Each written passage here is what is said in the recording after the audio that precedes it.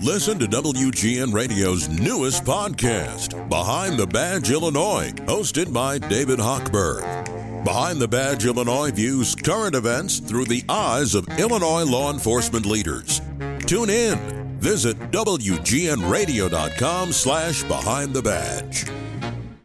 All right. Happy Friday, everybody. It's Dave Plyer here on 720 WGN. Glad you could be with us on this Friday night. Music icon Herb Alpert. He's back in town. He is 88 years old. And I don't know about any of you out there, but my dad had that whipped cream and other delights record in his collection that we played all the time. I probably just wanted to see the picture, but I got to enjoy the music too. Well, he is back on stage in Chicago at the Vic Theater both Saturday and Sunday. We're going to talk about his amazing career later in this hour. Plus, comedian Tommy Dreesen, he's back in town, and he's back in town actually tonight and Sunday, and we'll talk to him about his upcoming shows as well. But first, okay, the actors and writers strike is reportedly costing the industry an estimated $3 billion to date, with films and TV shows delayed indefinitely. So the one magazine that generations always look forward to getting when it was this time of year, fall season, fall preview issue of TV Guide, the magazine turned 70 this year. But with no season even in the works, we thought we'd invite Wally Podrazik. He's the author of Watching TV. He's a TV historian, and he's joining us in studio. How are you, Wally? I'm fine. With no TV to talk about, let's talk about TV. Yeah, I know, on the radio. Let's do it on the radio. You know, let's talk about that tradition. 70 years old, really gone by. I know TV Guide is still out there. It's not really... There's some gridded listings, but it's really more stories. It's almost like a People magazine of television these days, well, right? actually, it's a cross. Yes, it is mostly, if you flip through an issue, stories to help you sort through everything that's out there. That's fair. Because it's far beyond just the 3 broadcast networks. But if you really want to see a grid, the 3/4 of the magazine is grids. Yeah, it is. It's just that there are so many channels to grid. All that you get is pretty much the prime time hours. And then you go, and it's like 3 words. Right, that's true. I know, but I would rather just go on my TV, or Direct TV, whatever, and just go to the channel and find Guide and figure out what's on, right? I mean, most people anyway. Well, I would say part of the joy of TV is having a destination. Yeah. And so when you're talking about the writer's strike and the actor's strike affecting what's filling those hours are still being filled. And so people do find the destinations. At this point, they're still drawing on pre-strike productions that are playing out. Because, for instance, one of my favorite shows currently is Only Murders in the Building. But it's not Steve a broadcast. Martin short, yeah. Exactly. Same with the morning show, Apple TV. Yeah, I think exactly. Is premiering those next are already week. done. Yeah. You know, those are in the can, ready to go, months back. And so they are playing out. And in effect, they are embracing what used to be the early fall premieres. It's true. Because it's only about 10 weeks worth of episodes, and they're about 2/3 of the way in. So right now you're in a traditional fall. I was looking forward to the return of this show. The show was back in August, which is close enough, and so I've got my fall kicked off. Well, it depends on how it's delivered too. So if it's actually releasing a show at a time, that's one thing. If it's all of a sudden it's all at once, I'm watching it probably all over a 2-day period, and I'm blowing it anyway. But when I'm doing that, I'm not looking at a TV Guide for that. So we're really kind of almost saying it's a 70th anniversary, it's that little digest version, I think, that a lot of generations grew up with that we're talking about. And for TV Guide, it really was, you would get the fall preview issue as a youngin', and you would circle 2 categories. One would be, I wonder what this new show I've never heard of, because there was no anywhere near as much pop culture coverage back then. But then the other thing you're looking for is the return of your favorites. Right. When do they come back? What's season 4 of Hogan's Heroes, Dukes of Hazzard, whatever, is coming round, and you say, "Oh yeah, I can't wait till I see that," and you begin to connect the dots with your memories of last time with what's being offered then. And TV Guide was special because you couldn't instantly call up everything. But here in Chicago, 3 networks, and that's all you had for really new programming. Channel 9, 32, Channel 44 at the time. It was all reruns. I mean, you knew it was reruns. But what I would look for in the grid, because, again, only 3 channels, what 2 shows that I'm watching right now have switched nights, and now I can only pick one of them because there weren't VCRs. I'm really dating myself, but there weren't VCRs. There wasn't DVR or anything else. You kind of had to pick and choose where you were going to go, and that, for most of America, whatever they were watching chose the fate, really, of that show. Exactly. Yeah. And the only ones that would survive, say, America's Choice, is if they had someone intervening, like William Paley saying, well, we're going to put Gunsmoke on no matter what, because I want to see Gunsmoke on my network. And so we're going to continue to pick it up. But yeah, TV Guide would be the way. And I'd love the size of TV Guide. Back then, because it was not just a magazine. It was a digest size. It was like Reader's Digest, TV Guide. Those 2 shapes meant that they were distinctively on your coffee table, and you knew exactly where to go to find out what's on tonight, what's coming on the rest of the week. There's a great Fred Silverman interview from the American Museum of American Television, I think is what it is, the interviews, the archive interviews, and he talks about, you can get into his head. He just died a couple years ago, but he actually worked at WGN and created Family Classics and all kinds of stuff. And then he went to ABC and CBS, ABC, and then NBC. Right. Did the triple header. And he talked about when he first got to CBS, and he said, okay, this All in the Family, it's been tested over at ABC. Do we put it on the air? And he goes, there was one night that I just put all the dogs on, and it was before the rural purge when they get rid of the Beverly Hillbillies and Green Acres and all that stuff. And he said, okay, I'm going to put, he says this out, he's like, my 3 son is like, it's on fumes. We're going to put that on Tuesday nights. We're going to shove this Sandy Duncan piece of garbage in. Like, they took one night as a garbage can, and then they created this Saturday night of All in the Family and all those other great shows, The Jeffersons. Which, by the way, Saturday night means nothing to TV networks anymore. Well, basically any night of the week means nothing to TV networks, because that's one of the changes. It's a continuing stream, and I don't mean just streaming. It's just a continuing flow of programming. 847 is testing us, who was on the first cover of TV Guide. So let's go get back to that. It was 1953. It was Lucy and Desi's son, Desi Arnaz Jr., around the time that she was pregnant on TV. And the famous, because that was the kickoff issue, and their first fall preview issue didn't come until, obviously, the fall. Right. Because that was in the spring, basically. Lucy's $50 million baby, it was called. She was on the cover 39 times. That was the longest running. She was on 39 times. Johnny Carson was 28 times, and then tied at 27 was Michael Landon and Mary Tyler Moore. And in all of those cases, you have a multiple. Certainly with Michael Landon and Mary Tyler Moore, you have multiple series. Same thing with Lucy. Johnny Carson, well, that was Johnny. So that's true. First issue was 15 cents. The last digest size was $2.49, and I think now you can get it for like $5, I guess, the magazine. In all of this, I have the first cover, and I know it. That's probably the most valuable one, and I thought it'd be worth more, but it's like you see it online for like $2,800, $3,500. For some reason, I thought the first from 70 years ago. Maybe I'm wrong, but again, we only had a bunch of networks, 3 networks. There were television sets in 20 million households back in 1953, representing 44% of American homes.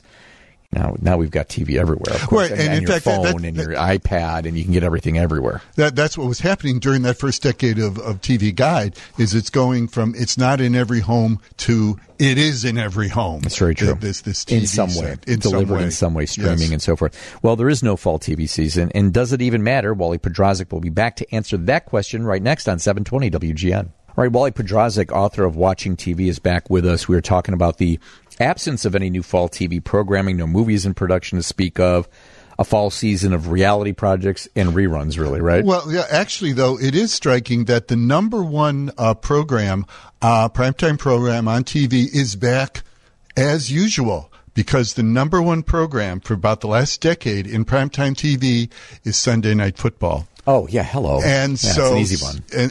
But basically, that shows you where TV can draw from, even in the absence of new scripted series. 16 years ago, when we had our last strike, is when Survivor and some of these other shows came out of that. And obviously, it's still top rated today. But, you know, do you need writers? To a degree, you do. I mean, you're just not going to go wing it. But here's what I found interesting. Bill Maher is coming back. The View never went off the air, which I could have done without that show. Drew Barrymore, The Talk, Jennifer Hudson, all ready to go back on the air. I mean, there's nothing on. You know, people are going to find other things to do and other things to watch.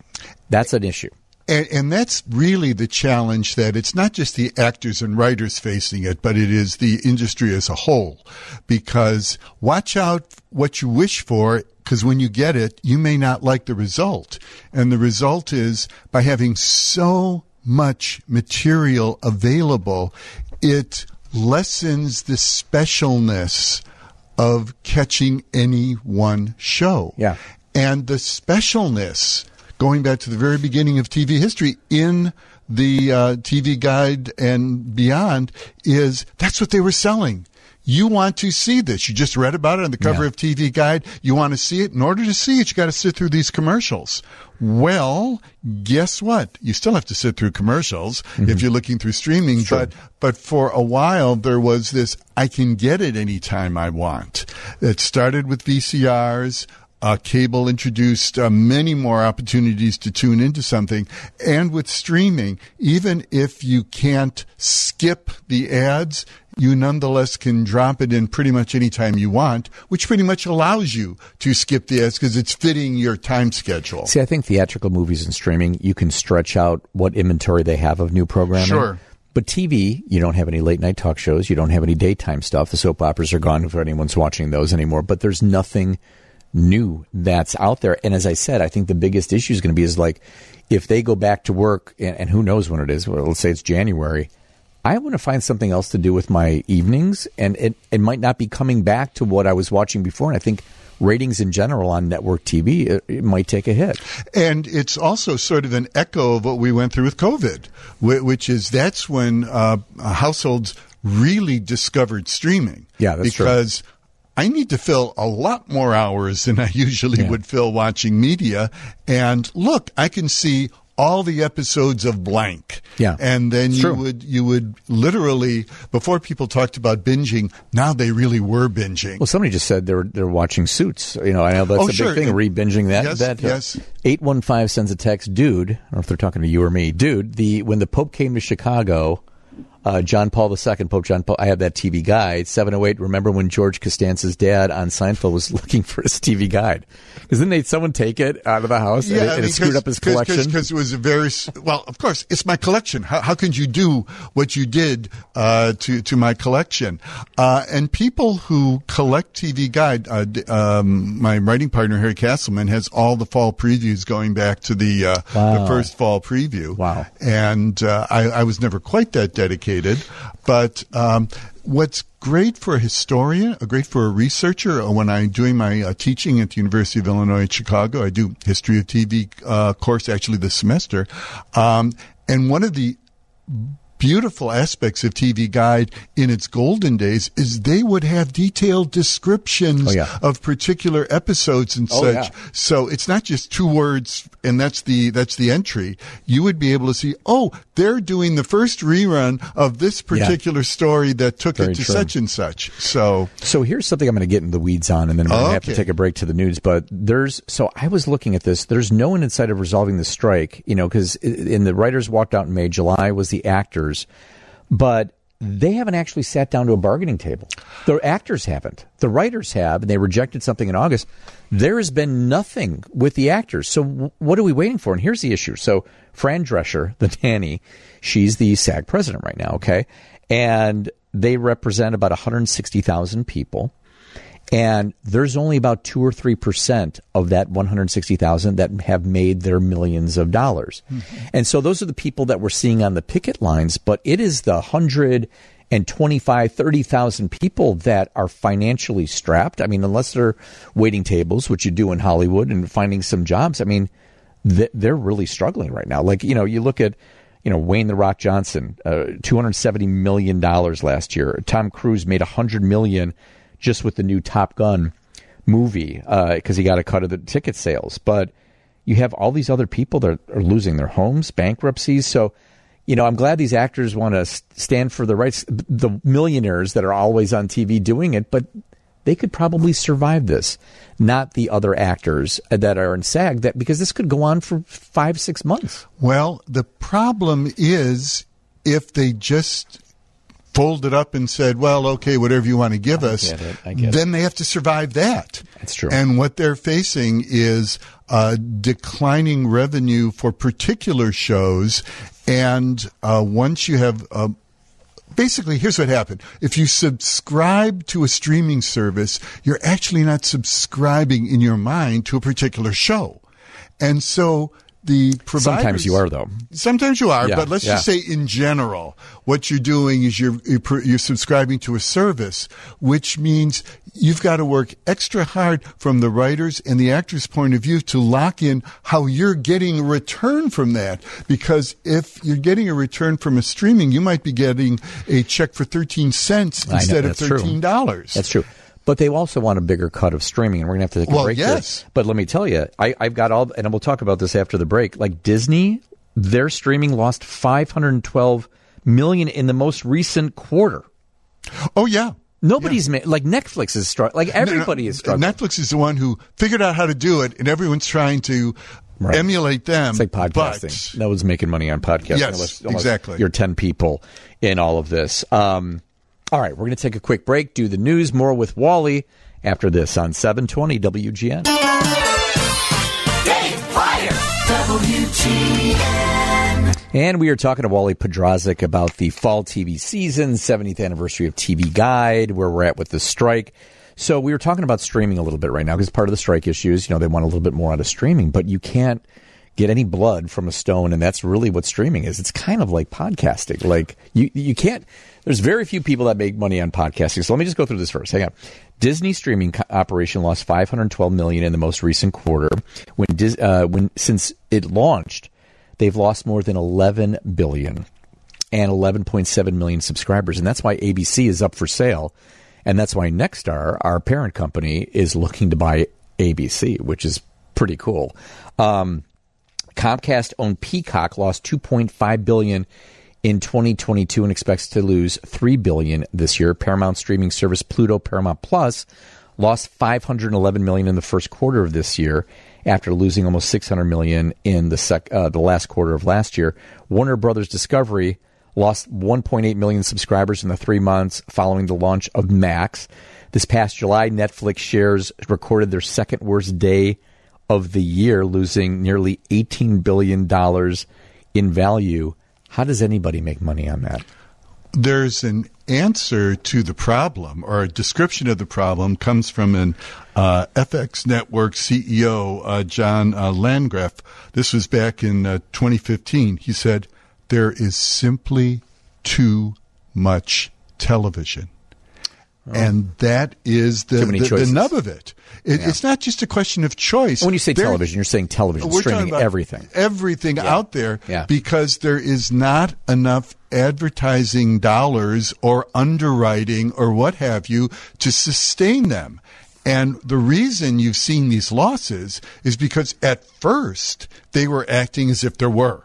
Yeah. And so they were treating streaming like, it's like cable. Yeah. Or it's like, without realizing that cable was almost the perfect delivery system for covering your costs, because you had a monthly bill that was not a little bill. Yeah. And the money for the individual channels went to the individual channels, even the ones you didn't watch. And that was the beauty of that formula. I don't like to predict what's going to happen in the future, but I'll take a flyer and say some variant of this is going to have to settle in the streaming world. Some combination of the way cable used to be set up, clusters of channels, because too many people are discovering, wait, I don't want to subscribe to these 5, these 6, these 7. Oh, I'm going through it right now. Yeah, I'm doing it right now. And I have cable. Streamers. Or I have DirecTV. Yeah. Yeah. And so now say, here's an idea. Let's consolidate them and subscribe to a service that gives me multiple channels. Yeah. And then that's how you can start getting recompense to the creators, to the providers, kind of like what cable used to do. And this is confusing to every generation, but an older generation, like, okay, you're going to get Roku, or you're going to get this, or you're going to get that. Like, I have a neighbor of mine across the street, knows I work for radio, but said, I can't get the WGN Morning News on my DirecTV. And I will tell you, you have to fight for, what you're worth. And, they don't want to pay it. Well, then we're going to pull it's not, they're making, us out to be the bad guys, which we aren't. Someone's got to be the bad guy, I guess, in all of this. But, I put an antenna in my room and downstairs for, $20 each, and I can get the WGN Morning News. So, there's other ways to get that delivery. Somebody texted 217, gentlemen, how is it that Apple TV is airing season 3 of the morning show?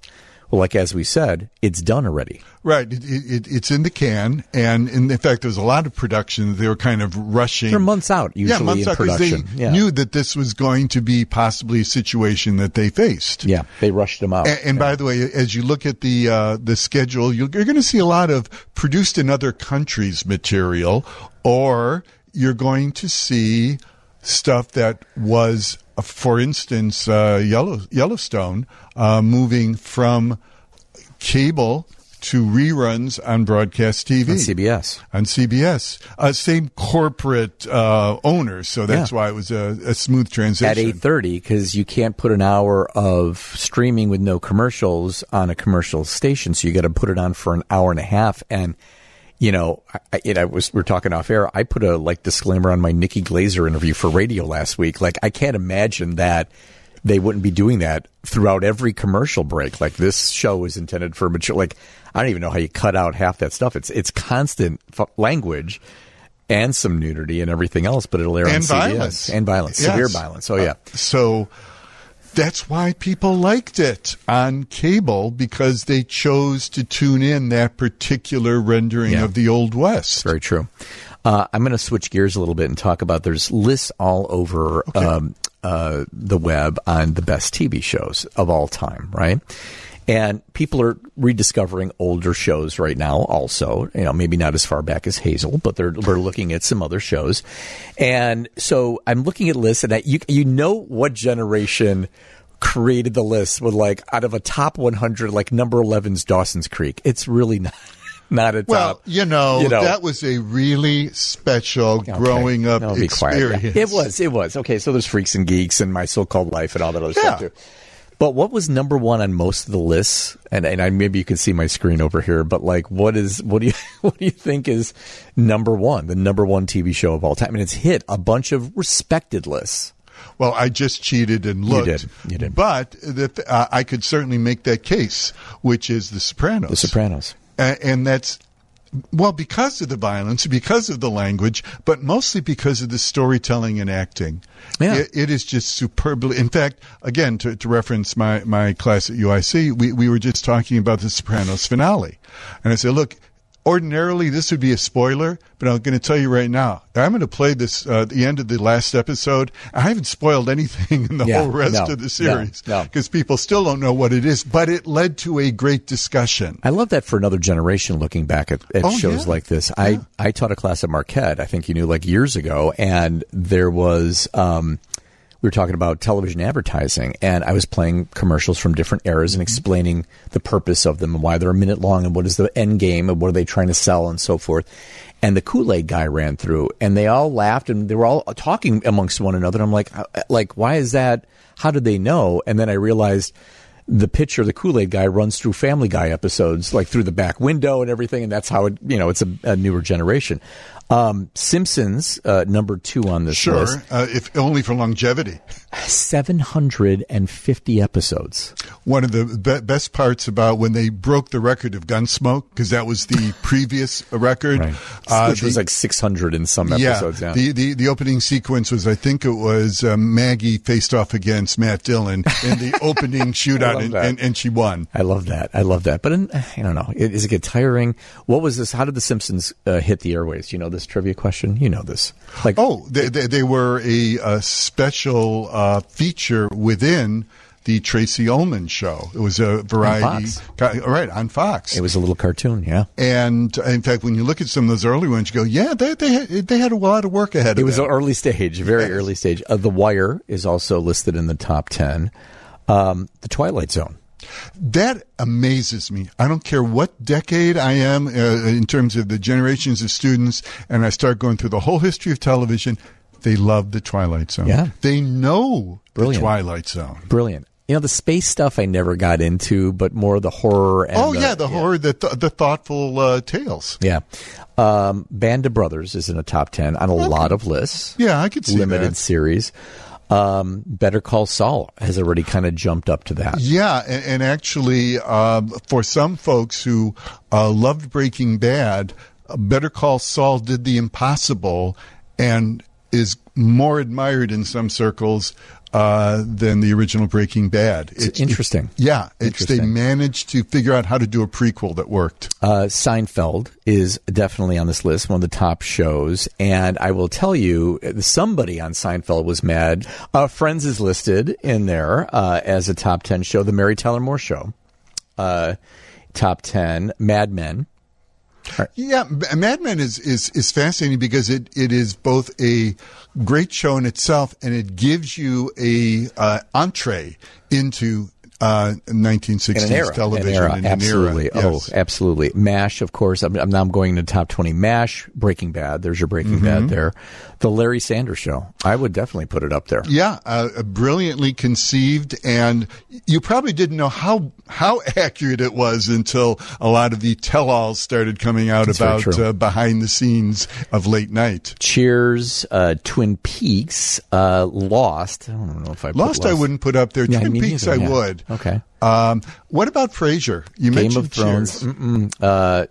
I'm not going to mention that one. Veep is in there. I Love Lucy. Finally, top 20. Yes. I Love Lucy. Curb Your Enthusiasm. Now I'm going in the 30. Saturday Night Live. 24. The Office.